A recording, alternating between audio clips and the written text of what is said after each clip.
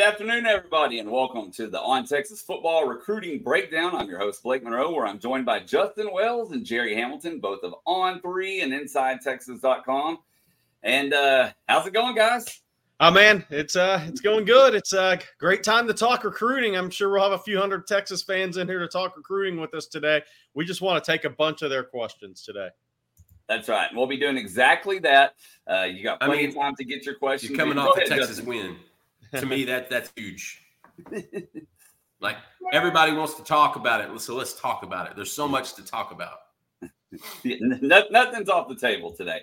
Hey, before we begin, Jerry, I'm going to let you tell everybody about Goosehead Insurance and Chase Yarborough. Yeah, we're very lucky to have Chase Yarborough of Goosehead Insurance as the sponsor of the Recruiting Breakdown. There are hundreds of insurance providers out there to choose from, but Chase and his team have continued to vet the very best.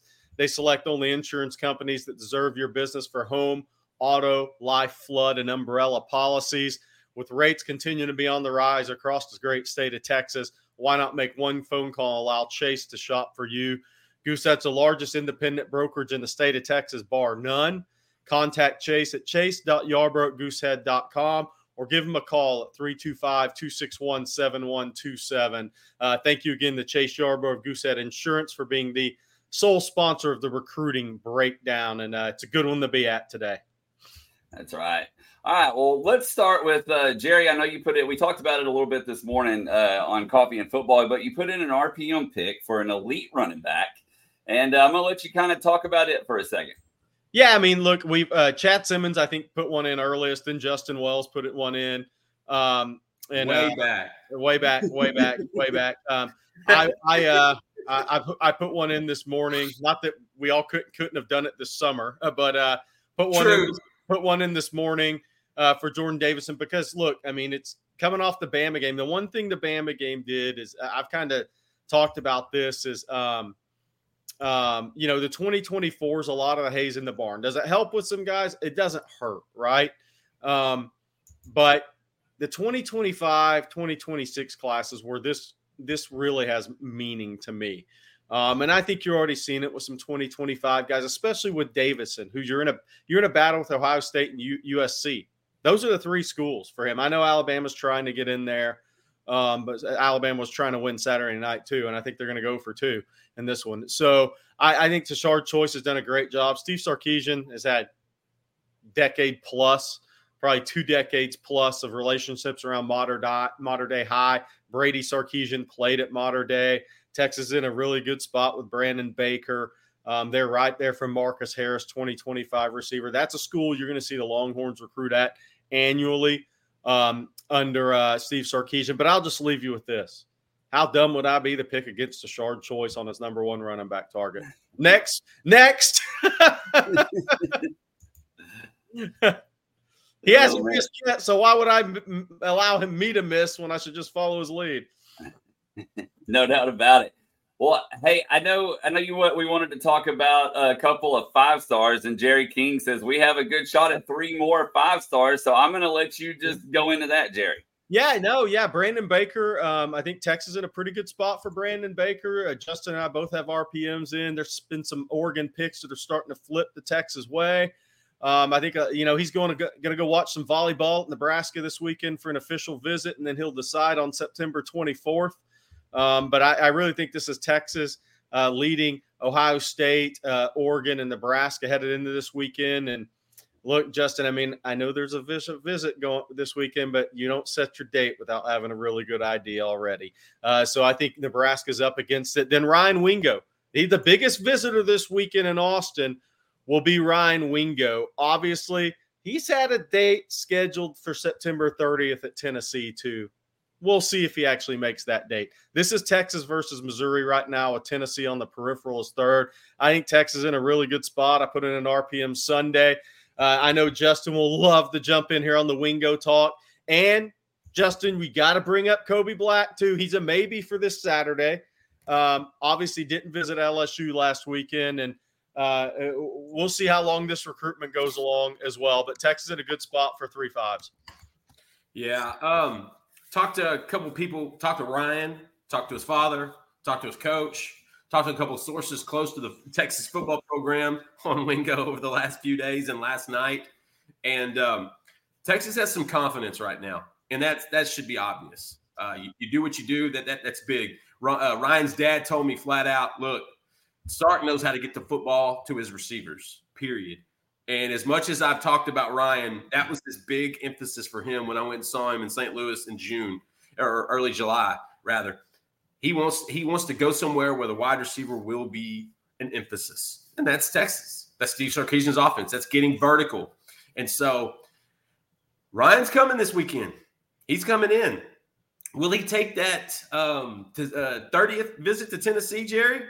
I don't know. I don't think so. I don't know. I don't have the best feeling about that right now. I can't confirm it, but I don't know. I do know that here in a few weeks, Texas is actually going to go see him for one of his games. And so they're looking forward to seeing Coach Jackson again on the sideline. They're looking forward to connecting with those Texas coaches and staff. The family, it's really resonated. It's not just Ryan, guys. It's the family. They really like Sark. They really like what Texas is doing. And so right now, I like your on-3 pick. Your RPM of Ryan Wingo to Texas. I like that, Jerry. I think there's I'm a little upset I didn't do it. But they're in a great place right now. There's no reason to upset the cart. Just kind of let it go. But Texas is in a great spot. And talking to a source close to the program last night, they've got some really good confidence heading into this weekend. As they should. It isn't going to December. I'm going to say it again. No. It's not going to December. Going to December. None of these kids, not even Micah Hudson could last until the Under Armour game. He wanted to jump on the 0-2 train, baby. These guys don't really wait till December or January anymore. Okay? There's better things out there. Hey, by the way, Carlos Carrion, he asked if Texas is going to sign a top 5 class again. The reason I wanted that question up right now, Blake, is we just talked about how it has to happen. Look, here's the reality for Texas right now. There's 3 5-stars on the board that are realistic opportunities. We've had some Terry Bussey questions. Texas loves their young slot receivers. I'll update on Bussey. Yeah. I'll update on Bussey. And Jonte, that's not happening. And Jonte Cook could play slot as well. Texas likes their young slot receivers. So the 5 stars that are really impactful here in the rankings are the 3 we just talked about: Brandon Baker, Ryan Wingo, and Kobe Black. Texas is going to sign a 3rd straight top 10 class. That's not even up for discussion. So the question is, are they going to sign a 3rd straight top 5? If they get 2 of those 3 guys, and I'm not saying they won't get all 3, but we're just talking from a ranking standpoint. If they get 2 of those 3, they're going to vault into the 6, 7, 8 range in the country. At that point, it's a numbers game. 19, 20, 21 guys, 20 to 21 will count for this class in the final rankings with on 3. Then it comes down to, you're going to flip an offensive lineman, which I think Texas will. You're going to flip a DB, which I think Texas will at this point. If you add 2 of those guys, and they're both top 200, 100, 300 type of guys, then you're sitting there in number 4 or 5 class. It's going to be hard to be anything higher than 3 because Georgia's class and Ohio State's class, but we'll see what happens. Yeah. Not out of the equation for Texas if they just keep rolling up big W's here. But that's really what it's coming down to, is you got to win 2 of the 3 5s. If you win all 3 5s, then you're sitting there at the number 3 class at the end. I really believe Texas will sign back-to-back number 3 classes with what else is out there. Then you factor in DeAndre Robinson, Alex January. Those guys are going to climb in senior rankings. The tape is there. Big kids catch up in rankings a little later. Both those guys will end up being industry 4 stars, top 250 type guys in the country. So that bumps you up a point at 2 other positions. Jordan Washington could be a senior bump as well. So you have to factor all that in. But if they win 2 out of 3 5 stars, they're going to be knocking on the door. If they win all 3 5 stars, they're busting through the door as a top 5 class. All right, guys, let's get to some more questions here. Obviously, like I said, plenty of time to get your questions in. This is y'all's time to ask both Justin and Jerry any recruiting-related questions. And let's see here. I'm actually going to start with a football one. That's the super chat. R. Gilbert 33 said, love the Milwee on the sideline info this morning. Does Milwee coach up Arch and Malik while the offense is on the field, and what they should do? No, that's during the week. In the game, he's solely focused on right there watching the quarterback on the field. Those guys are probably right there listening, but he's not turning and talking to those guys during a possession necessary. Maybe if there's a stoppage in play or something, but no, not play to play. His sole focus is to maximize the quarterback on the field, and that's his job. And I think it's a great move by Sark. I said it this morning. I think it's a great move because Steve Sarkisian, he's quarterback develop. He can help with quarterback development Monday through Friday and then in the offseason. But on Saturdays, he's not in the position to maximize the quarterback position during the game. That was a really smart move to have A.J. Milwee come down to the sidelines and help maximize quarterback play in a game. I think it was huge for Quinn Ewers in particular because that's kind of his style. He likes that. He was used to that with Riley Dodge. He was used to that face-to-face, visual type of learning. I think that was the biggest key there. But, yeah, he's all focused on in the game, in the moment. Arch and Malik are just holding the clipboard, praying they don't get thrown in the game. Then we're going to take a super chat here from Justin Yarborough. And by the way, thank you, R. Gilbert33. He says, will 25 be another two-back class? Are there any defensive tackle guys the staff are still recruiting in the 24 class? Likely a two-back class, but I don't think it'll be two in between the tackle runners in this class. I mean, because with Christian Clark and Jarrett Gibson, those are both in between the tackle type of runners. Different runners, but both more inside runners. Not that they can't get outside, but it's different. In this class, if you went out for Davidson, that's that guy. I think then you go for a role that outside. Harlem Berry's a name. That's it. Harlem Berry's the name that'll be thrown out. We'll see what Texas does there, but a second back in this class, I think will be different than the 2 and 24, and different than Jordan Davidson in 25 if Texas wins out for Davidson. Oh, 24 class, D-line. Yep. I'll say yes. We'll see what happens. All right. And then we're going to jump down to one more super chat real quick, guys. This one from Dax Kelm. He says, is the Koye and Mom still coming to Austin Saturday? Justin shaking his head no. Mom was never coming. And I highly doubt that Danny makes it. I caught up with him last night, and after exchanging a myriad of emojis and music lyrics, I don't think he's coming. Sounds like an interesting conversation. And by the way, and we've said it before, even if Okoye made the trip this weekend, if his mom doesn't come with him, he ain't going to Texas. She's been the one trip, Oklahoma. All right, guys. Rodolfo Escovel says, is there an update on Taz and some of the other 25 wide receivers? Yeah, Taz Williams actually told me this morning he'll be at the Texas game Saturday. So Taz Williams is scheduled to be at the Texas game Saturday. Where he is on the ranking order, that remains to be seen. He's in the top 5. I mean, that remains to be seen. But we know that heading into this year, Ryan Williams, DeCorian Moore. DeCorian Moore is number 1. Yeah. DeCorian is like 1, and then everybody else. Like you said, Ryan Williams. Taz Williams is in that top 5 conversation. We're going to have a few others. Andrew Marsh is in that conversation. We're going to have other guys that are mentioned as well, but it's DK Moore and everybody else. We slightly disagree. It's Ryan Williams. This goes back to the Wingo recruitment.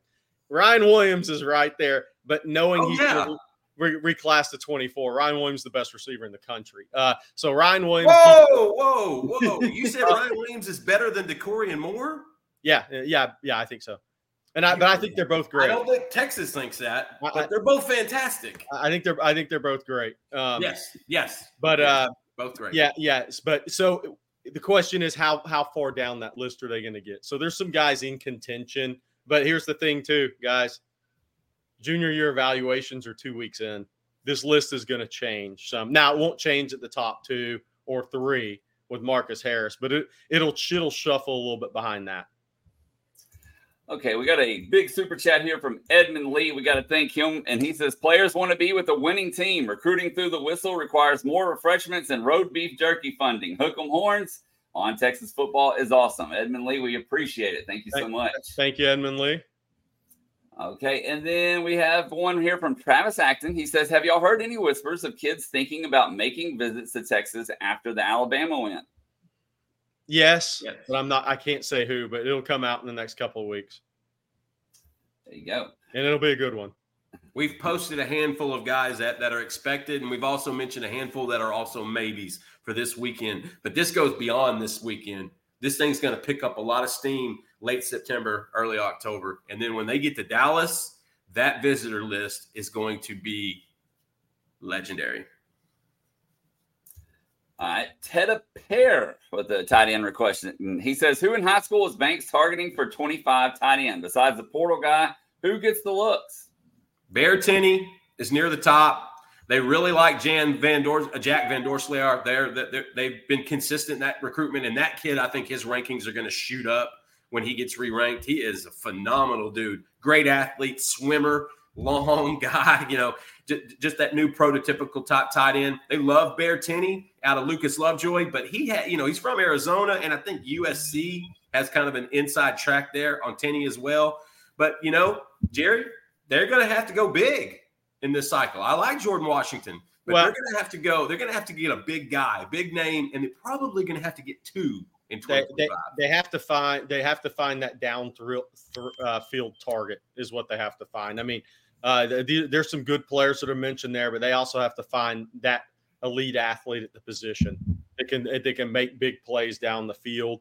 So we'll see where that goes. Very early at that position for me. That this is a tight end's a position where some guys get ranked really early, but there's more of a development later in the recruiting cycle at this position. I think throughout the season, you're going to see 2 or 3 names jump up higher on a list right now than what they may be, and maybe some guys that you haven't heard of before, realistically. But they got to find that athletic seam type of guy, that Sark can use like he uses JT Sanders in the passing game. They got to find that guy in that class. We have a question here for you, Jerry, from RJ Yarborough. He says, not a recruiting question, but didn't Coach Irwin coach at Texas City before taking the Lamarck job? I'd have to ask him on that. I met him at Lamarck. I know he coached at Italy prior to that. I don't know where he was at from Italy to Lamarck. I'll get that answer while we're going through this. I'll have that answer in 3 minutes. All right, let's ponder on that one for a minute. Okay, guys, Ruben Flores. He wants to know what the biggest remaining need in the 24 class is. And are y'all ready for Longview to whoop up on Lufkin this week? I'll take the East Texas question if you want the 24 class question. Now, go ahead with that while I text. The biggest remaining need are those 5 stars. I'll take this question while I text Coach Irwin. I want to get this answer. All right, Brandon Baker. That's a big need. You need that big tackle back in this cycle. Kobe Black, that's a big need. That's your man on the island at 6'2", 200 pounds. Ryan Wingo, you've got to have a big-time playmaking wide receiver in this class. You don't sign an Arch Manning the year before and not gift him with at least 1 or 2 of these elite pass catchers in the next cycle. And so those are your biggest remaining needs, are the big fish they have still on the line. Longview and Lufkin, buddy, over the last few years, and it's always a game. But Lufkin had cycled down, whereas Longview had kind of cycled up a little bit and played really well. Even in that regard, Longview had kind of had the top hand over the last few seasons. There's no whooping anymore. Lufkin's trending back up, whereas Longview might be kind of parallel on that. Hey, Justin, quit dancing. Put in a game RPM right now. Who you got? Don't dance. You can't dance. I can't dance. I know that. Who are you picking? Lufkin. There you go. Because Taylor Tatum, one of the top tailbacks in the country, is going to have to go. Taylor Tatum has run against McKinney. He's looked great. He's looked great in his first few games of the season. That defensive interior for Lufkin, they're rotating guys that are 6'2", 6'3", 300 pounds. A rotation, okay? Let me tell you, Lufkin is cycling back up. They got a good quarterback that's a solid kid. They've got good running backs. They got one big running back. They were genius. Keaton Young. They got a 2025 running back that's like 225 pounds. And they got some young cats. Isaiah Menifee, a big-time veteran safety in the backfield. He's committed to Lamar. This will be the year Lufkin turns it. I think Lufkin beats Longview. It's going to be close. John King's teams never get blown out. It's like against the law. By the way. But Lufkin's winning this year. By the way, I'd hate to be at a Longview practice Monday if they lose to Lufkin this week. John King is the most entertaining high school practice I've ever been to, and my favorite is when John King has got a little fire that morning. That's my favorite high school practices I've ever been to in my life. I don't know if I've ever heard more MFs strung together.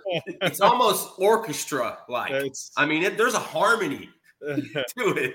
I was there a couple years ago, and they had dropped a few passes in some pass scale stuff, like warming up before practice.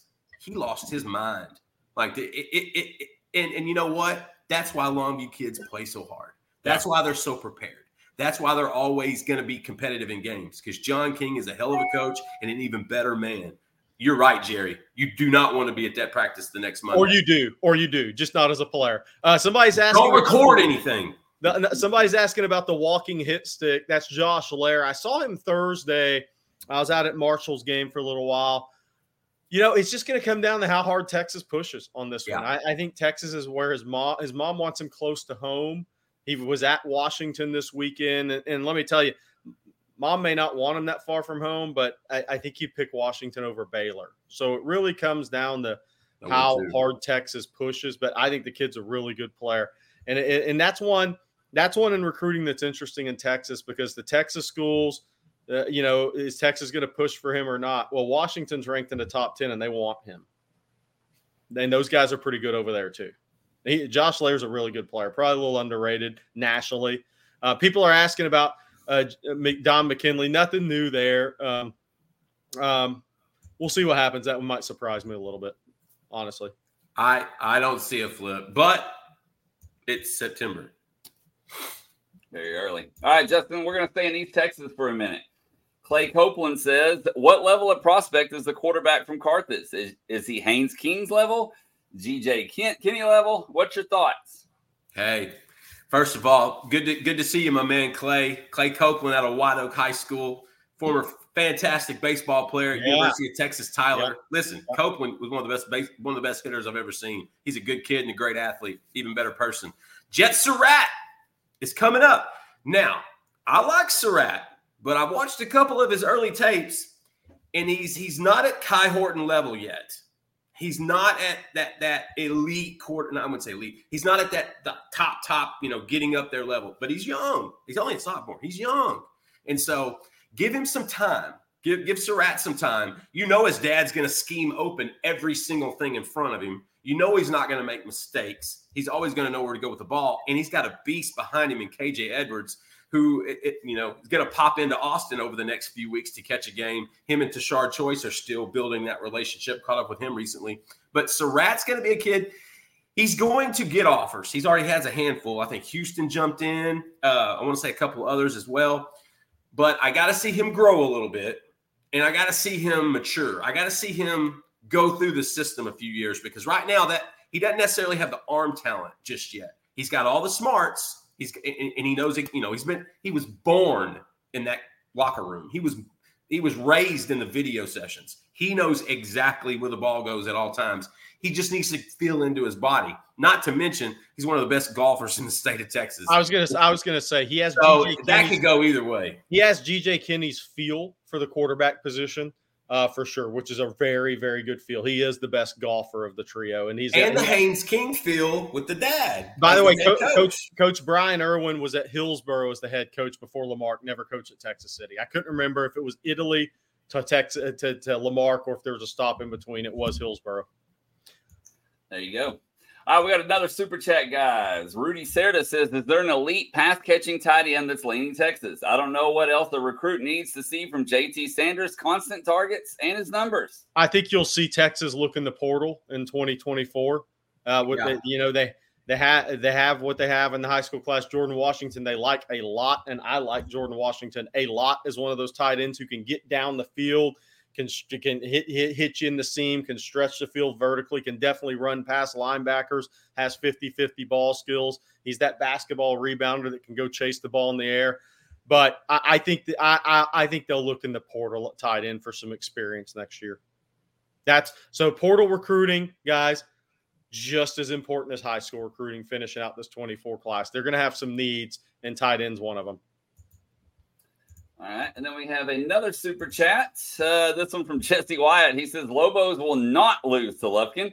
Longview by 21. 14 starters from last year's team. Taylor goes for 200, and he'll be driving from Dallas for the game.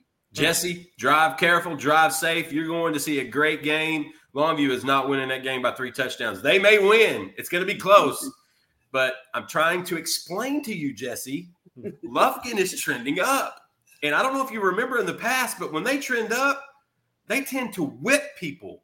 And listen, Lufkin plays hard. They mirror Longview a lot in their personalities. Those kids they're just tough-minded, strong kids. By 21, nah, but it'll be a good game, Jesse. Be safe driving in. Next question is for you, Jerry. It's from Ethan Wells. He said, we've heard you talking about the Bama game and its effect on the 25 and 26 classes. Who do you look to in those classes as targets, both on offense and defense? 26, Texas doesn't really truly have targets there. So that's kind of out in the weeds. There's guys they've offered, but they haven't started. That's not a recruiting board type of thing yet. 2025 is interesting because there's 2 D linemen in the state that are for sure guys Texas would take right now. Zion Williams at Lufkin and Dylan Battle at Mansfield Timberview. There's a little more depth at that position in state in Texas in 25. Those 2 guys they're going to be elite, nationally recruited guys. Linebacker Jonah Williams is a guy Texas would take absolutely right now. I love he plays him. Safety. He's got to continue to get more physical, but it's coming as he gets stronger. I think as he gets stronger, his confidence is coming in that regard. Very talented baseball player. He's going to get drafted. That's going to be a part of the equation on the college level, the MLB Left-handed level. pitchers always get love. Yeah, and he's going to be an outfielder. He's got a right fielder arm, but that's one. Obviously KJ Lacey's in the fold.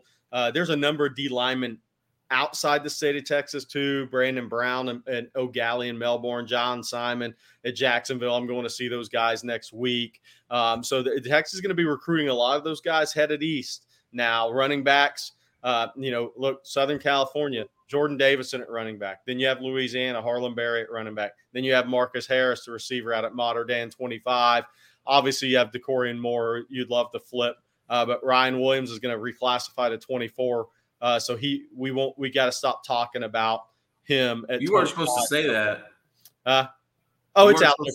It's out there publicly. Oh, okay. Yeah, it's out there. It's out. It won't happen until late he won't get done with schoolwork till May. That won't be a thing. That's a thing that he's working towards. But he's still got to go get the work done.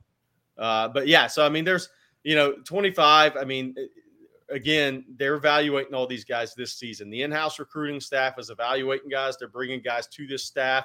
And here's the reality.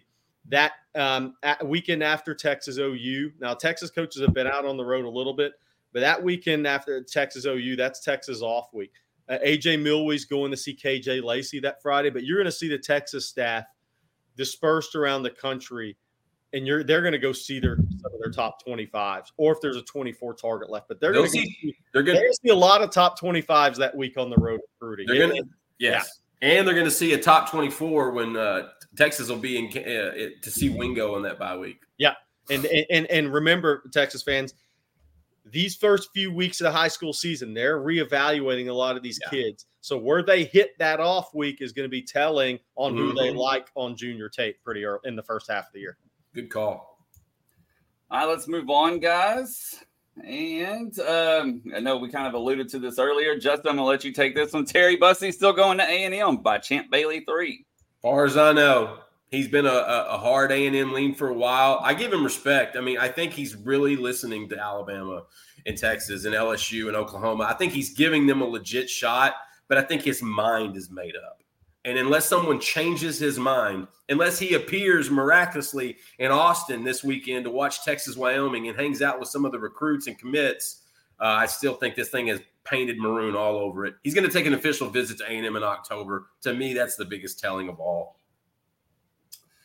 All right. And then, of course, after the Alabama win, Keelan Robinson went over to the recruits at the Alabama game, told them all to come to Texas. So Bob wants to know, with Keelan going after Alabama's recruits sitting there, does that change anything? No, because a lot of those kids are from Georgia, and Texas still has to. That's the toughest nut to crack. And a lot of those kids are 25s in the stands, right? I mean, that's the reality. But that to me is the biggest thing that came out of the Texas-Bama game, other than it got 8.8 million viewers. That game actually outdrew Deion waxing Nebraska. Those two games were going to dominate the TVs. But the toughest state to recruit for Texas moving to the SEC right now, at the level Texas wants to recruit it at, is Georgia.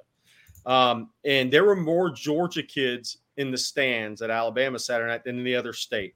That was a marquee recruiting game for Alabama. They brought in a lot of the top underclassmen kids there. That's the state. I mean, look, Tashard Choice is trying in there. Kyle Flood tried on Daniel Calhoun. They finished second, right, on Daniel Calhoun this year. But for the very top guys, that's a tough state to get into right now and crack. But I will say this. I like that Texas recruiting in Georgia. I'd love to see them recruit South Georgia, because the reality in that state is the third best state in the country right now, in my opinion, for producing talent. And if they have 80 Power 5 players, then Georgia's going to sign 14, 15. That leaves a lot of really good players out there. Clemson's made a living in that state. Tennessee under Fulmer made a living in that state. Florida State, those schools, Georgia, Florida State, Florida, Auburn, they all can make a living in Georgia, and they don't have to be the top 10 guys that go to Georgia in the state.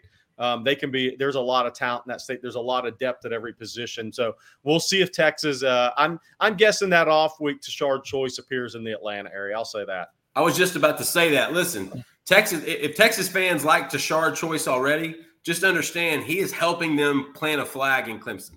He is helping these guys get to Clemson. Clemson. Good Lord, Jerry's talking about Clemson. To Choice, his connecting with a lot of those kids. Justin's Cade Klubnik fanboy just came out. Actually, somebody sent me a meme last weekend, and it was Snoop Dogg when he got off a trial when he was in his court, and they called him innocent, and he's like sitting there with his lawyer, and it's like all the people that tried to say that Cade Klubnik was better. Quinn Ewers effect, because people know my takes. I always had Ewers over Klubnik forever, and I still do. But that meme, they hit hard. This next question is from Helio Castillo, and he says, besides the offensive line recruiting during Sark's tenure, what other positions has the staff recruited the best so far? Running back, D-line, yeah, secondary. I think D-line edge combined is starting to look really good. So here's why I say that. Two of the in 2022 class, which Bobby Burton and I'll have a video out later going over the 2022 class. We're going to start to do some of that for all you guys on Texas football. That was a class of developmental players. Jure Bledsoe was as talented as anybody in that class athletically, but he was also as raw as anybody. Ethan Burke, raw, but very talented, had a lot of upside. Chris Ross, hell of an athlete with length, right? You're starting to see these guys develop. Now, Ethan Burke's going to be an NFL draft pick. Jure Bledsoe will be one day if he just stays upright and at it and avoids major injury. He's coming on. Next year, Jure Bledsoe is going to be what Ethan Burke is this year, in my opinion. Then Chris Ross is pass rush ability. He's starting to show some signs, right? Aaron Brown will be a solid guy, anchoring against the run. He'll have a role, maybe like Trill Carter had at Minnesota if he stays with it and keeps adding weight and strength to his frame. But I think D-line, they've done a good job recruiting all the way across the board. And you're starting to see those guys develop, because it's not add water instant player. You have to develop defensive linemen. And then, outside offensive line, as Justin said, DB has been tremendous. Those are more impact guys. But I love quarterback. Quarterback's obvious. But here's what I love about DB. This is your recruit through the whistle for all the Texas fans that love that term. Jelani McDonald, Warren Roberson, senior year evals. And they're two of the better freshmen in the class, of a great freshman class, it looks like. So DB, Terrence Brooks, recruit through the whistle on him. He was committed to Ohio State. Obviously, his father played at A&M. You recruited through the whistle there. So I think the development in this program, watch that on defensive line long term. Okay, guys. Next question here is going to come from Chris Young. We're going to talk about Wingo again. He says, "Why is Wingo the number one wide receiver for Texas?" Because watch AD Mitchell play, and he's a lot of that. I think that's the best thing I can say. He's a thicker frame, maybe not quite as tall. He's 6'1.5", 203 on his Texas visit in June. So you're looking at a guy that's going to tap out around 6'2", 210. But he's that outside receiver. He's that strong, big receiver. He's a 50-50 ball winner type receiver. He's a guy who's tough to play press coverage against because he will run through your press coverage. He's got really good feet. And Texas needs outside receivers. When you look at what they're going to lose this year, yes, they're going to lose Jordan Whittington, but they really like DeAndre Moore. They really like Ryan Niblett. Jonte Cook can play anywhere on the field at wide receiver. I think he's got that much versatility. So they needed size at receiver in this class. Parker Livingstone has some of that. Obviously, Freddie DeBose isn't a small receiver. He's 6'1" and about 180. But then Ryan Wingo's, he's another level physically. So I think then there's also the fit. I think Ryan Wingo's a really good fit for Steve Sarkisian's offense and Steve Sarkisian's program. Before we move on, y'all, I'm going to tell everybody about Goosehead real quick and Chase Yarbrough of Goosehead Insurance. He sponsors the Recruiting Breakdown, but I can also tell you from personal experience, he's the best out there. I personally use him. I have for a good while. I'm moving into a new house right now, and he's actually the first call I made after purchasing it. Him and his team, they vetted the best.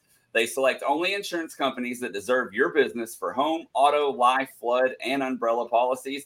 And Goosehead is the largest independent brokerage in the state of Texas. So contact Chase today at chase.yarbrough@goosehead.com or call him at 325-261-7127. And, of course, we want to thank him for sponsoring the Recruiting Breakdown each and every week right here on Texas Football. Absolutely. Thank you to Goosehead Insurance. And keep bringing those questions. We're ready. We can bring football questions, too, and recruiting questions. We're here for all of it. That's right. All right, we got a super chat, guys, from John Campbell. He says, mentally, these young kids seem different than years past. What are the things that Billy Glasscock looks for when passing names off to the staff? I think it's more of a staff as a whole on that. Because, Billy Glasscock, they do a lot of the film evaluation, right? And the recruiting in-house staff, they make calls, right? They talk to high school coaches, people, but there's still that in-person meeting. And a lot of times Glasscock meets those guys when the staff does, even after if the staff goes by high school, right? But I think all these coaches that are doing it really well, there's the coachability part of it. There's the kids that show a little attention to detail at a young age. Kids that really care about it. And that's attention to detail at a young age. Are you on time? Do you listen? Are you coachable? Can you be reached when you're facing adversity by a coaching staff? Your years in this business, one thing you see is you see some highly ranked guys that throw a helmet on the sideline. They put a towel over their head and they're totally despondent if things aren't going their well. Those kids tend to not make it over time, or those guys are built for the portal nowadays. I'll say that. But so after the athletic traits, the mental eval. Look, you got to trust high school coaches. Then you got to get those kids to your campus and check those boxes and confirm those things. But I think some mental maturity at a young age is really big. That's where I think Texas has done a good job. And Sark's talked about this preseason and press conferences. Anthony Hill, Malik Muhammad, Jonte Cook, so many of those early enrollee guys, they didn't come in with I was a 5-star part of number 3 ranked recruiting class, and this is just going to happen mindset.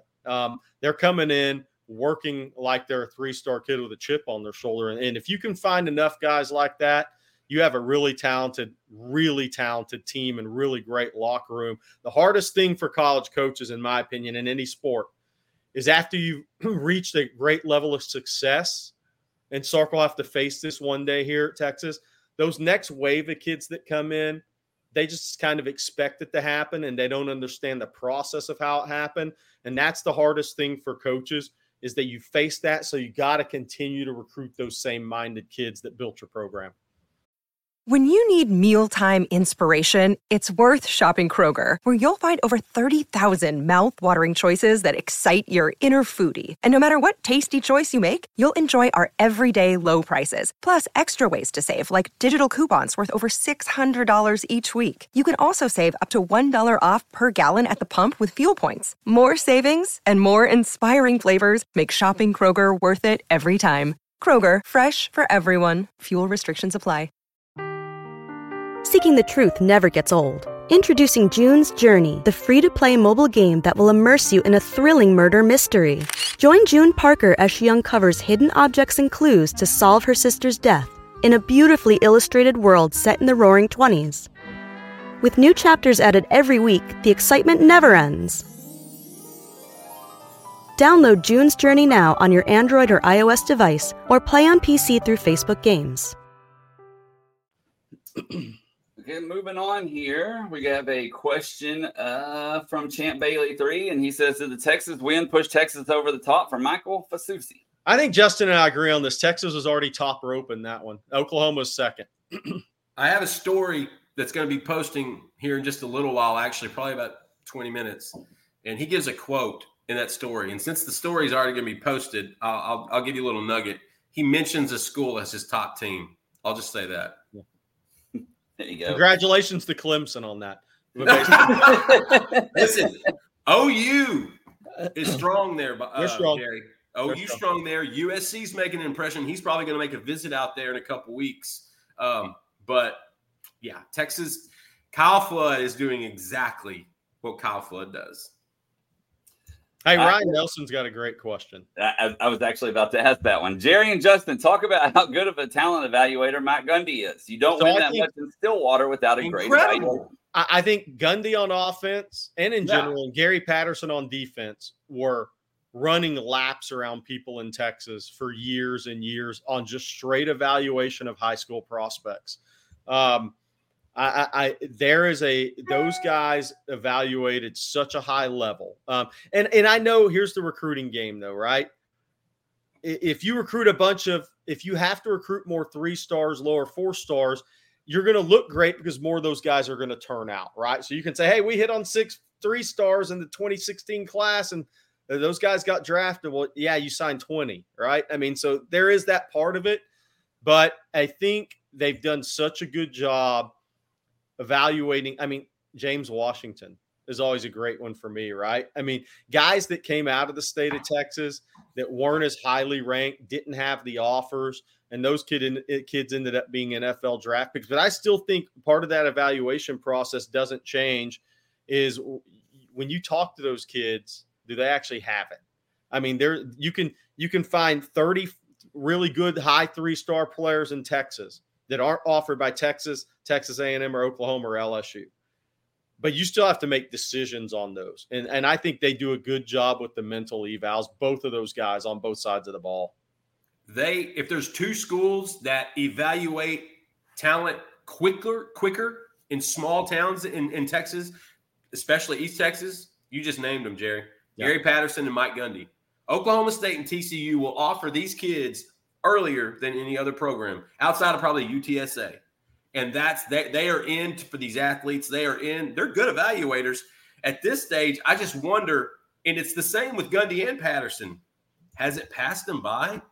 Because Gundy hasn't recruited with that fervor that he did over the past few years. Patterson, he's probably cutting a record right now. And so it's kind of funny how both of those guys have sort of dissipated in what they were so good at over the years. Well, now they're going to have to deal with Dion in the Big 12, recruiting in DFW. So their job just got a lot tougher. Dion's not going to be in Colorado by the time they get to Big 12. He'll be the new coach at Florida. And Florida State will lose their mind. Johnny Paradis says, Jerry, Justin, Texas flexed its muscle on the field this past Saturday. What's an example of them flexing their muscle in recruiting in this class and next year? I think it's how many states they go into for prospects. I mean, look, they continue to be very good in Arizona. They have a chance to make a couple of statements out in California again in this class. I mean, that's what I look at. They've made big statements in Florida. now. I mean, that they've made big recruiting statements in Florida. They made big recruiting statements in Louisiana. Gets a little tougher in Alabama, especially, with Nick being at Bama and now Hugh Freeze being at Auburn. That's a little tougher sledding. Georgia's obviously the toughest one yet. That if you went into Georgia and pulled a kid or two, that maybe it wasn't Georgia, but you beat Clemson, Florida, Auburn, Tennessee on, then you're starting to make a statement in Georgia a little bit. And those are the recruitments that are toughest. But I think Texas has done a very good job recruiting nationally. Again, in this class, look, Texas has a chance to make a first statement in Missouri in a long time at this level. So they have some statements I think that are left to be made. When's the last time Texas was a runner-up for a big receiver in Missouri? I'm going to throw a name at you, Jerry. I think you know where it's coming. Green Beckham. That's what Boom. Yep. By the way, Teta Pore won. I don't know how. Colin Simmons was a statement. Yes, you beat everybody in America for the number one prospect in the state at the number one high school in the state as far as producing talent right now. At a position that you hadn't been recruiting at a high level previously. David Keith Williams is Corian Gibson open to playing safety. Corian Gibson has been he wants to start his career at corner, but he's never been one that says, I have to play corner. He just wants a chance at corner. See what happens after that. Any conversation I've ever had with Corian, it's been the same thing. I want a chance to play corner, but then I can play anywhere in the secondary. So he's not a closed-minded kid at all with his position. He just would like a shot at corner. I think he has the body and the frame for corner. For sure. He's not as big, even though he has filled out over the last year. He's not as big as like you would see maybe in a prototypical safety, but he has a perfect corner frame. He does. And so with these DBs, David Williams, just understand Texas loves to cross-train these guys.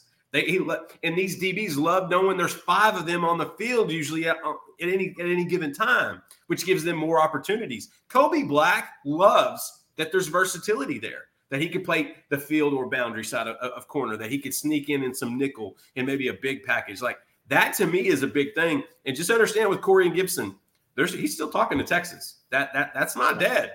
So just so's Wardell Mack. These things take time to play out. Woo! One of them, Jerry, I'm telling you, one of them's probably going to happen. I think one of them. I just don't know which one yet. Yeah, it'll have to play out. Yeah. By the way, King Meade, does Christian Clark's running star remind anyone of Bijan Robinson? No, not for me. Bijan is just so laterally electric, as I call it. He's not Barry Sanders, but he's close as far as laterally electric, but nobody's Barry. They have similar body frames, I think. But the way Barry moved, you would think all his ligaments would tear out of his body. That was just a little different. Just look at the old angle photos of Barry Sanders when he at 5'8", 210. It's Barry's the greatest. Physically happen. Christian Clark, who does he remind me of? Ricky Waters. Ricky Waters. I was trying to think of somebody in college right now. He has the same body style as Bijan, and I think that's why people kind of want to see a comparison there. He reminds me of some of the Wisconsin backs, not Ron Dane. Maybe a Melvin Gordon. He reminds me of some of those Wisconsin backs a little bit. He does have Jonathan Davis. What he does, Christian does well. He does have that one cut ability, but he's not going to sit there at the college level. And things you can do at the high school level don't translate to the college level sometimes. He's not going to sit there and dance and make 3 guys miss in a 1.5 yard spot. That's not the way he'll do it. He'll make one guy miss, and then he's going to use his lower body strength, which he has a lot of when you see him in person, and he's going to run through you after that. That's the type of runner he's going to be. He's not unsimilar to Jordan Davison in the 25 class, honestly. They're very similar frames and very similar running styles. All right, guys, we got a couple of super chats we need to knock out real quick. This first one from Tim Salinas. He says, why is Trey Owens a 3-star? He looks like gold, in my opinion. He could get to a 4-star. I think that's kind of his ceiling, but that's a good question because I like Trey. I like what he does. I think if Sark and Milwee make an evaluation on a guy, especially at quarterback, I don't necessarily question that. It seems silly to do that, especially with what they can do and how they recruit. But Trey, to me, ceiling is probably a mid 4-star. And I think with a good senior season, that can happen.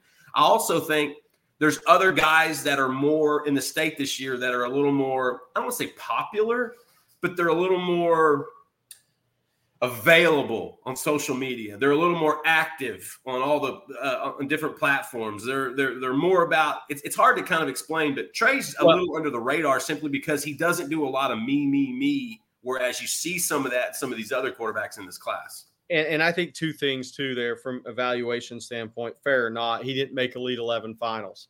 So you don't go out there and get a chance to perform on that national stage with the other 11 supposed best quarterbacks, which it's an on-air competition, but it does matter. You get out there in that scenario. So I think that from a ranking standpoint might have hurt him, whether it should or not. That's the reality of recruiting sometimes.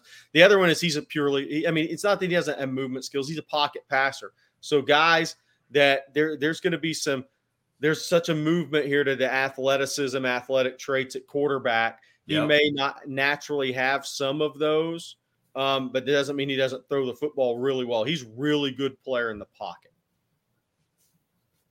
And then we have a super chat here from Poke Casino. And he says, seeing ESPN's NFL map showing week 1 players on rosters from each state, Texas was number 1, Florida was number 2.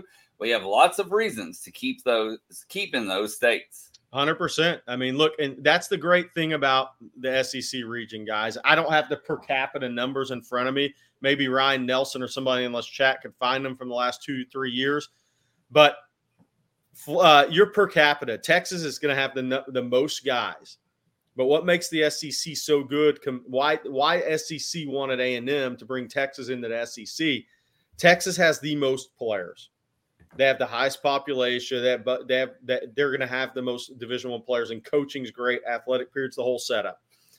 After that, your top per capita states in the country, you start heading east.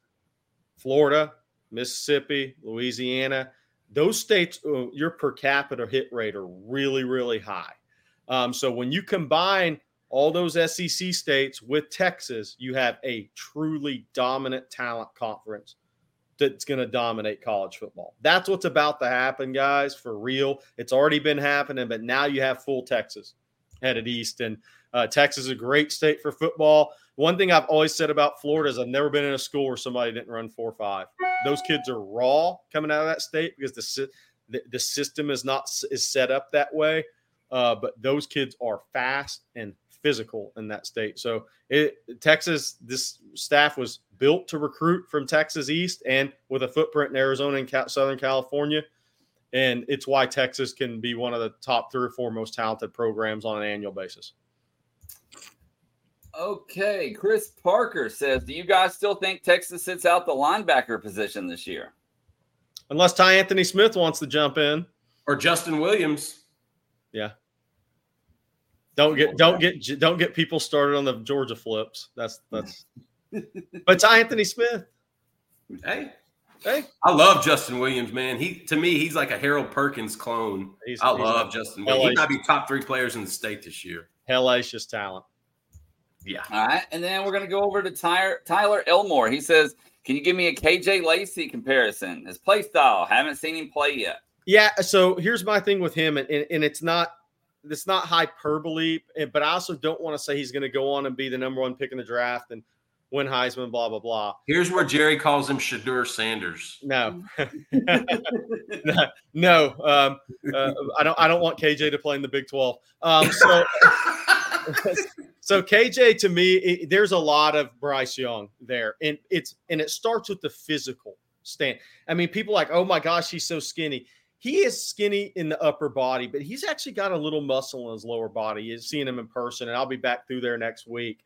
But he's going to be a 6 foot, 6.5, 200, 205 pound guy one day. And he's got a long road of physical development in front of him, a long runway, I should say, not road, but runway. But then you get to the gamesmanship he has, just the playmaking, the release, that innate accuracy, that anticipation. There's a lot of similarities to Bryce Young. Probably when Sark looked at him, he said, I think I've seen this before. And he turned out pretty well. And I'm not saying he's going to be that good. I don't put that on any kid. But I am saying if there's a comp out there for him, that's if you think people are just going to throw out Bryce Young because he was the quarterback at Alabama and this kid looks like him physically, no. There's a lot of similarities the way they play, and I think the way their mind works in the game. Okay, and then we got a question here from Fresh Prince 512. He says, why little to no interest in the Midlothian wide receiver, Bryant Wesco? There's plenty of interest.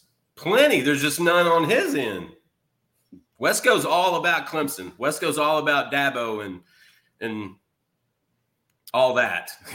Texas loves him. Wesco was one of the top receivers on the board back in the spring. Wesco, and he's had a good start to the season already. For whatever reason, he just never really clicked with Texas. I'd love to see them try to rekindle that, but just my time with Bryant, I just don't think he has any interest in UT right now. Hey, I bring up Ted Apare at 1:01 p.m. real quick because I want to make a point on this kid.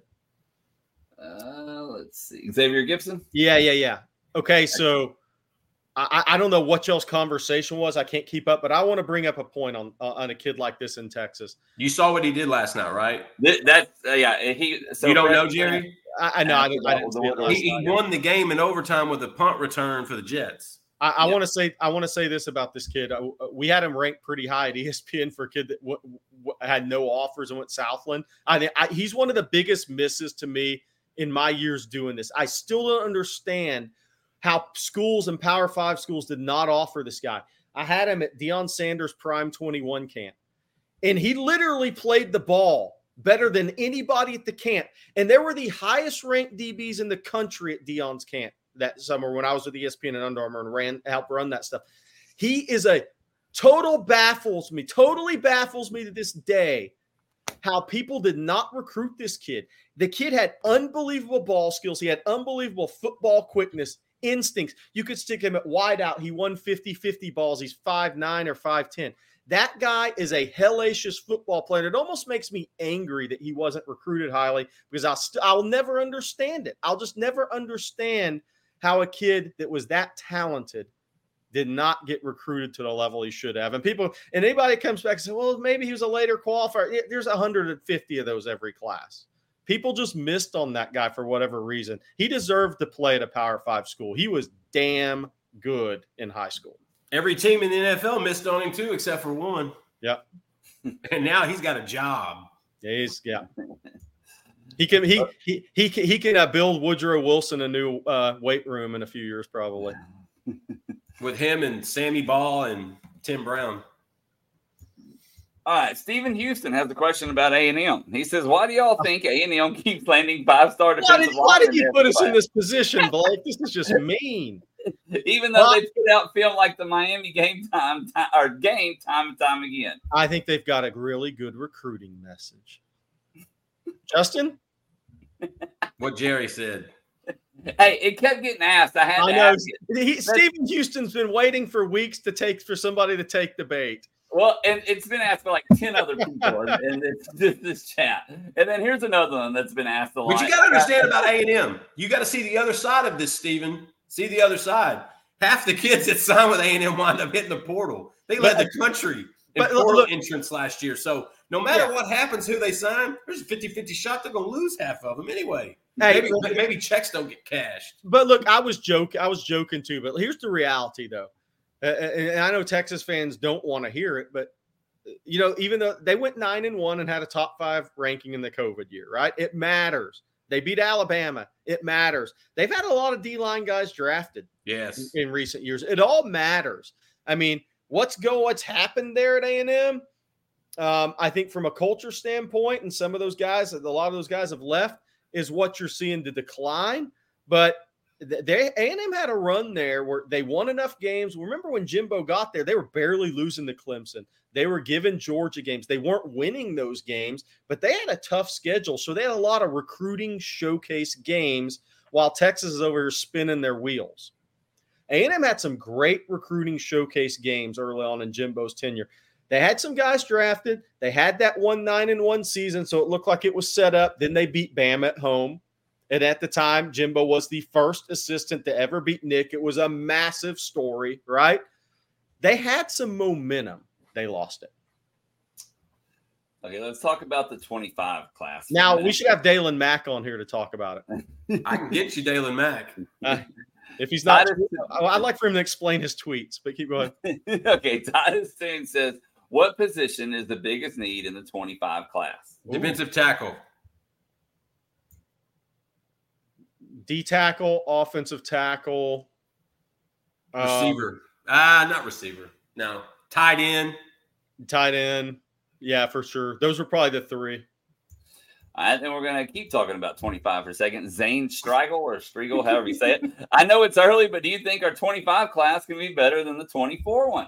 Yes. I'll tell you after the next 11 games or 10 games. They'll have more room. They'll have higher numbers. They're going to lose a lot of dues to the league, man. Well, this is why I think 25 and 26 have a chance to be really, really good. Yep. Because they're going to have 9, 10, 11 guys drafted this year. That's it. And you know what? I keep bringing up old buddy TJ Ford. He said, Jerry, anytime we talk about recruiting, Jerry, our number one thing is to hear our name call on draft night. Still, NIL, talk about all the rest. It's draft night. And I always leave people with that in recruiting. All right. Daniel Kinnaman says, we're about a month into high school ball. Are there any early senior risers? For Texas, I haven't heard anybody on the Texas side of it. I think they've liked some guys that maybe you're going to see jump on campus in the next. I'll give you one. Maurice Wells, safety out of Red Oak, 2024. Kind of under the radar. He had some big plays in the Lake Belton game. He had a great season last year. He's just surrounded by a lot of D1 talent. Taz Williams, Cam Morgan, Braden Robinson. Maurice Wells, I think that's a guy, DB out of Red Oak, that could maybe do something big. I'm thinking of guys that I've seen in games and in practices this year. I'll tell you who was good at the Atascocita Dickinson game was Rodney Bimage, the corner committed to Arizona State. I think Arizona State actually has 3 really good corners out of the state committed. Hey, by the way, not a riser, but the linebacker Keys going to LSU at Alito is damn Devon good. Keys, he's been underrated forever, it feels like. He's that instinctive playmaker at linebacker. He's a good player. Chris Cruz is asking, do you think Hudson sticks with Tech? I mean, yeah. Yeah. No question. You mentioned Atascocita, so I want to get back to that for 1 second because we had a question from Des Garrett. He says, have the Horns looked at Tory Blaylock as an athlete? He's on the running back board somewhere on that board. They like Harlem Berry. They like Simon at Calvary Baptist. Tiger Ridden. Yeah, and then obviously Jordan Davidson. But Tory Blaylock's on that board somewhere. And I'll tell you what, I saw him play season opener. He's put on some good weight. Last year he looked his dad, great player at Atlanta, played in the NFL, trains kids now in that Humble area.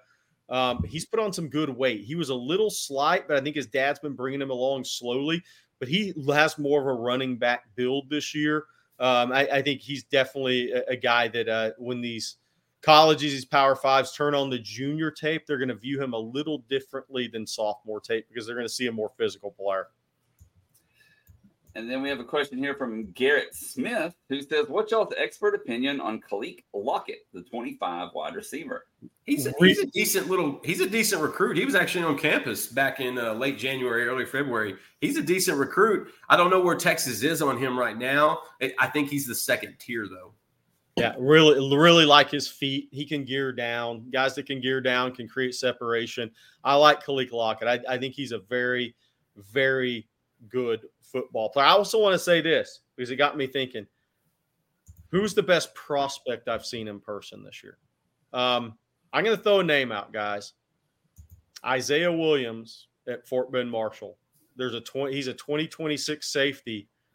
And all I'll tell you about him is this. When I walk out on the field doing this as long as I have, and I look at him physically, and I saw him this summer, then saw him again last Thursday, saw him physically, then watched his movement skills. He looks like what Georgia and Bama have been playing with the last 15 years.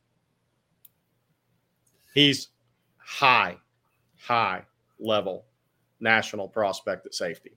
High. He's going to be 6'2", 210 with a 77, 78-inch wingspan, and he is explosive. He sticks his foot in the ground, and he does something with it. He's big-time prospect.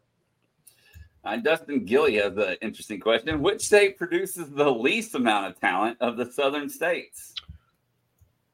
Least in numbers. least in numbers. Kentucky, because it's a basketball state. Yeah, and I kind of draw the cutoff. Like I go work south of Tennessee and Kentucky, but yes, Kentucky. South Carolina by the numbers, but their per capita is pretty high. They have some really good players coming out of that state, but numbers-wise, they don't produce even what Mississippi does. I think, what's interesting is Alabama, the state of Alabama, may produce more physical guys in football than any state right in that recent years. And I don't know if that's because Nick's success and Auburn's success combined and more kids drifted to football instead of being basketball focused as young kids because they see all these kids getting drafted out of those two states.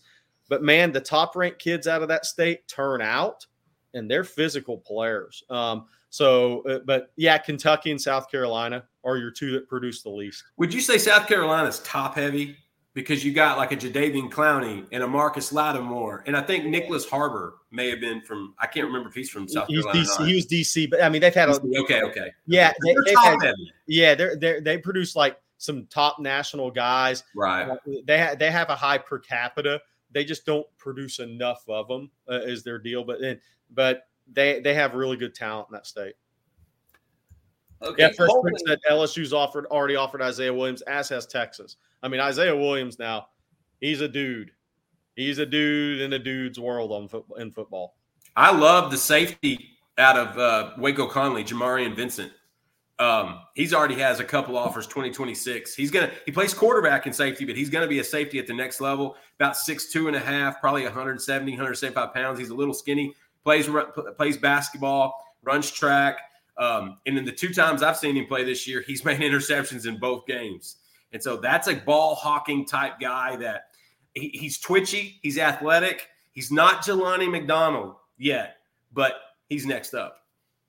Somebody asked, does Texas look at athletes from El Paso? Yeah, they evaluate the whole state of Texas for sure. They had that. They looked at that running back a couple of years ago. Yeah, they've looked at an offensive lineman out there. Can't remember. And then always Dre Jones. That's the one I always think of. And of course, one of our favorite members at IT, Malays, Mr. El Paso, which he told me means the Paso. All right. Robert Muhammad says, if we lose Colin Sweat and Murphy to the draft, do we have the recruits to battle Michigan and Georgia's O-lines next season? Yeah, I say yeah. Well, Michigan's got 7 draftable grades on the offensive line this year, so they're going to be younger on the – yes, for sure, because Texas develops players. I mean – I'm standing by that. I think Texas develops players. Sadir Mitchell now, the next year, totally different player. Jure Bledsoe, what you're seeing now, think about him at 290 next year. Yeah, Texas will be fine. DeAndre Robinson, Alex January, early enrollees. Trill Carter is not healthy right now. He'll be back next year. He's played 500 snaps. He's honorable mention all Big Ten. He's just wearing a big old left knee brace and can't move right now. He's obviously battling through something. So, and Texas will – yeah, they'll either add a 4th guy or they'll add somebody at the portal like a Trill Carter. I think Texas is going to be just fine at that position. I know some people don't think so. I think they're going to be fine because they develop talent. And don't be shocked. Yeah, go ahead. Don't be shocked if Byron Murphy doesn't leave. Don't be surprised. You mean doesn't come back? No, he comes back. Yeah, right. Don't be shocked if Byron Murphy comes back. Yeah, nothing would shock because there's going to be NIL opportunities. There you go. Drafts. And then, hey, Vernon Broughton has a year left technically too. So I mean, they're going to be fine. I think Sadir Mitchell's development's big, and Jure Bledsoe's development's big heading into next year. All right, David Williams wants y'all's opinion on Hampton. He says, I like him, but I view him as a less athletically gifted Terry Busty. I think he can play defensive back or wide receiver in college. I'm not sure if he's fast enough for slot wide receiver. What do y'all think? I like him at safety or nickel. I like him on defensive side of the ball. I think he's a playmaker. And look, I think he's a quality player. Justin and I may have differing opinions on this. I just feel like safety with the playmaking where Texas needs it, and considering what they have at receiver at slot already with DeAndre Moore, Ryan Niblett, Jonte Cook could even play there. You can play Jonte anywhere. I think it leads Aaron to safety long term. Aaron Hampton's not a wide receiver at Texas. He's not. He's not fast enough. Not close. He's a safety. All right, guys, we got time for a few more questions here. Mark Meyer says, do y'all have any examples of recruits that didn't like Texas when they first started getting recruited, but they ended up signing and turned out loving the school? Neto Umeozulu. He didn't like Texas early. Vince Young. Chance Mock. Big one. Hey, look, Vince Young wanted to go to LSU or Florida State. Chris Sims. He wasn't on. Vince Young wanted to go Miami. He wanted to go LSU. LSU, I think, was one for him. Then FSU, Miami were in there. Miami was his second school. Everybody wanted to play him as an athlete or wide receiver, but he wasn't feeling Texas. Not until he went to that basketball game, and they announced him at halftime, and they went nuts chanting his name. Tim Brewster had to do a lot of work on that, along with the head coach, the former head coach at Madison. So there's one. I'm trying to think. There's been some other guys, obviously. A&M thought they were going to get Roy Williams for a long time. Bobby's told you that story. LSU thought they were getting Caden Stearns. Yeah. That's a good question. That'd be a good post. It would just take a lot of research. Yeah. Hard to beat VY, but he's probably starts it. We'll see what we come up with after that. All right, guys, let's go two more here. Stephen Houston says, what area of the country would y'all like Texas to get into that they previously haven't? North Carolina, east of in the Research Golden Triangle area, and east into the small towns of Carolina. It just comes down to how much time you have. I think that state per capita puts out some really good athletes with size. You just look at some of the players that have played at Georgia, North Carolina, and Clemson. Tennessee, they put out some really good talent in that state. But it's almost a time thing. You don't have time to go recruit everybody. But that's the one state for me.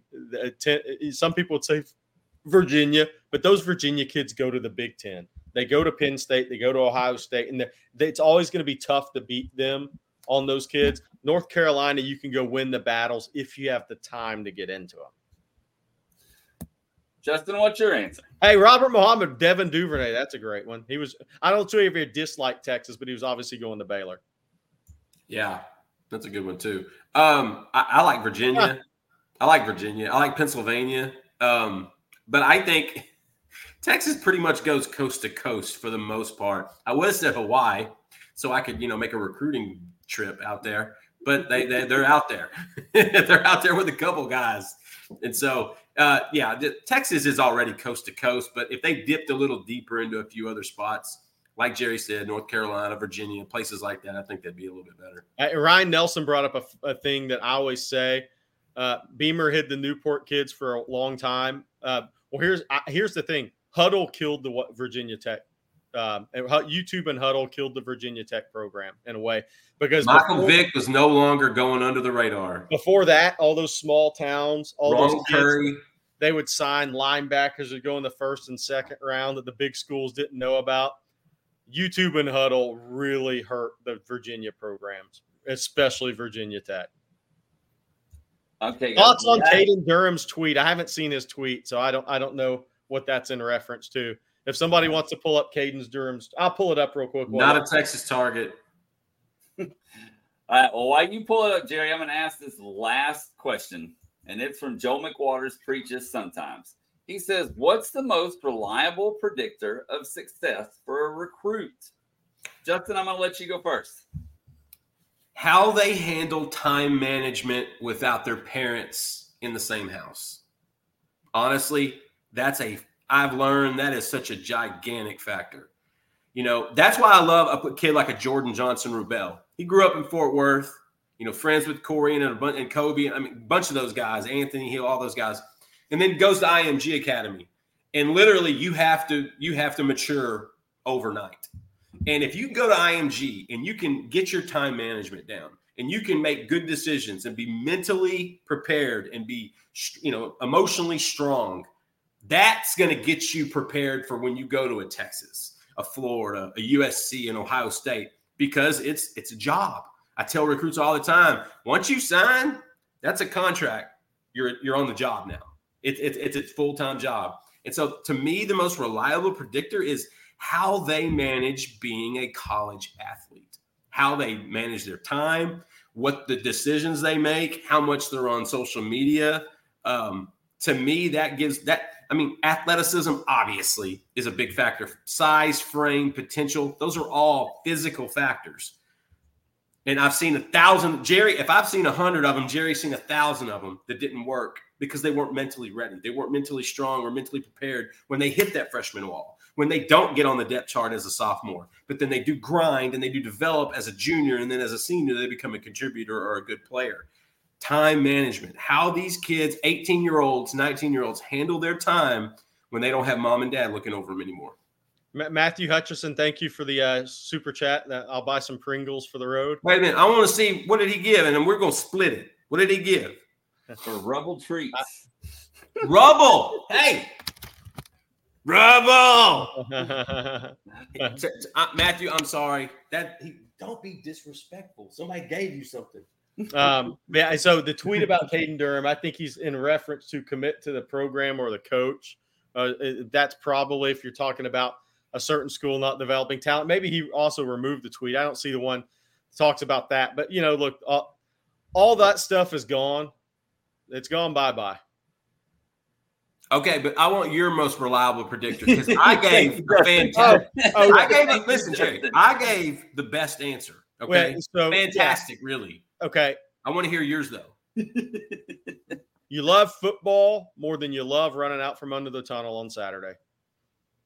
Do you? I think that's what's always made A&M and Texas tough jobs, because I think everything that goes along with being a student athlete at A&M and Texas is so awesome. And it really is. People can say what they want about A&M or not, but it is. Just go around all the – they're living no different.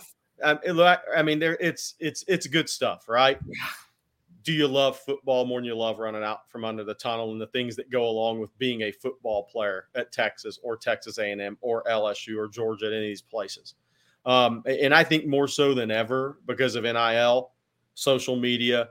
The coaches have to do a good job sifting through that. But, I always remember a story that Will Muschamp told me about Earl Thomas. First in the film, last one to leave during his redshirt year. That was so telling of a guy that had his talent levels, future success. And what happens if Robert Joseph doesn't get arrested? Oh, yeah. Does Earl Thomas even see the field? Well, Andre, and then there's Andre Jones, the D tackle, may have been the most talented D tackle Mac recruited at Texas. Yeah. Robert Joseph was coming for your soul. He was going to be a starter early. If he's there, I don't know how much we hear about Earl Thomas. Yeah, Robert Joseph is very talented. All right, guys. I'm gonna show both of y'all's answers to my oldest son when he gets out of school. He needs to hear both of those things. All right, well, that's gonna do it for this edition of the Recruiting Breakdown. Anything that you guys want to promote that you have coming up later today? Justin's gonna have a story about Michael Fasusi coming up. As soon as I get off this joker. Yeah, we have a visitors list story coming out in about an hour. So we'll just continue to hit on the recruiting stuff. And by the way, it's an early visitors list. It'll continue to build headed into the week. We're only on Tuesday here. But yeah, I mean, then we're following all the recruiting trends that are very positive after the win against over Alabama. So we'll have it all for you to Inside Texas. Be sure and check it out. Hey, we got a promo going right now there. Hey, come see us. Come hang out with us. We've got a great community. It's popping right now. It was popping before Alabama, but now everybody's having such a good time. Come hang out with us. Let us earn your business, man. We love doing this. I think it comes through on the videos. I think it comes through in our work. Just give us a shot. Come hang out with us at Inside Texas, and keep up those super chats because Rubble needs some new treats. That's right. And speaking of Inside Texas, for new members, you can use promo code OTFIT23 or OTFIT23. $1 for 2 months. You got to select the monthly offer. It's for new members only.